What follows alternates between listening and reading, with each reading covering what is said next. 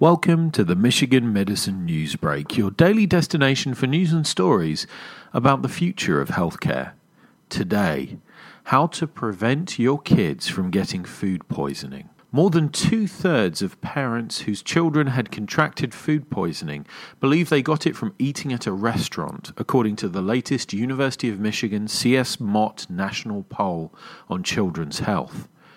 Dr. Alison Tribble, a pediatrician at University of Michigan CS Mott Children's Hospital, shared some simple steps that families can take to reduce the risk before and after a meal. Firstly, keep foods cold.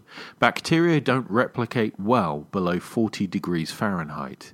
Secondly, avoid cross-contamination.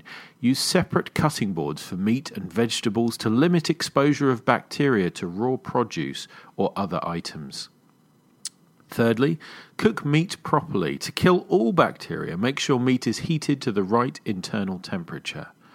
Fourthly, don't leave leftovers out. Whether it's picnic food or restaurant takeout, refrigerate the items after they've been exposed to open air for more than 2 hours, and store them even sooner in warm weather.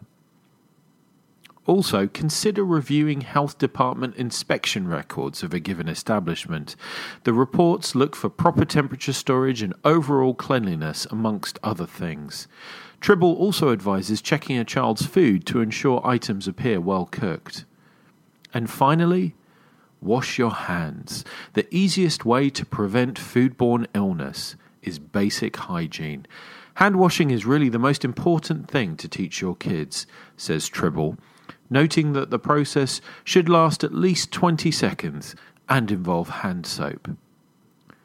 For more on this story and others like it, please visit our Michigan Medicine Facebook page.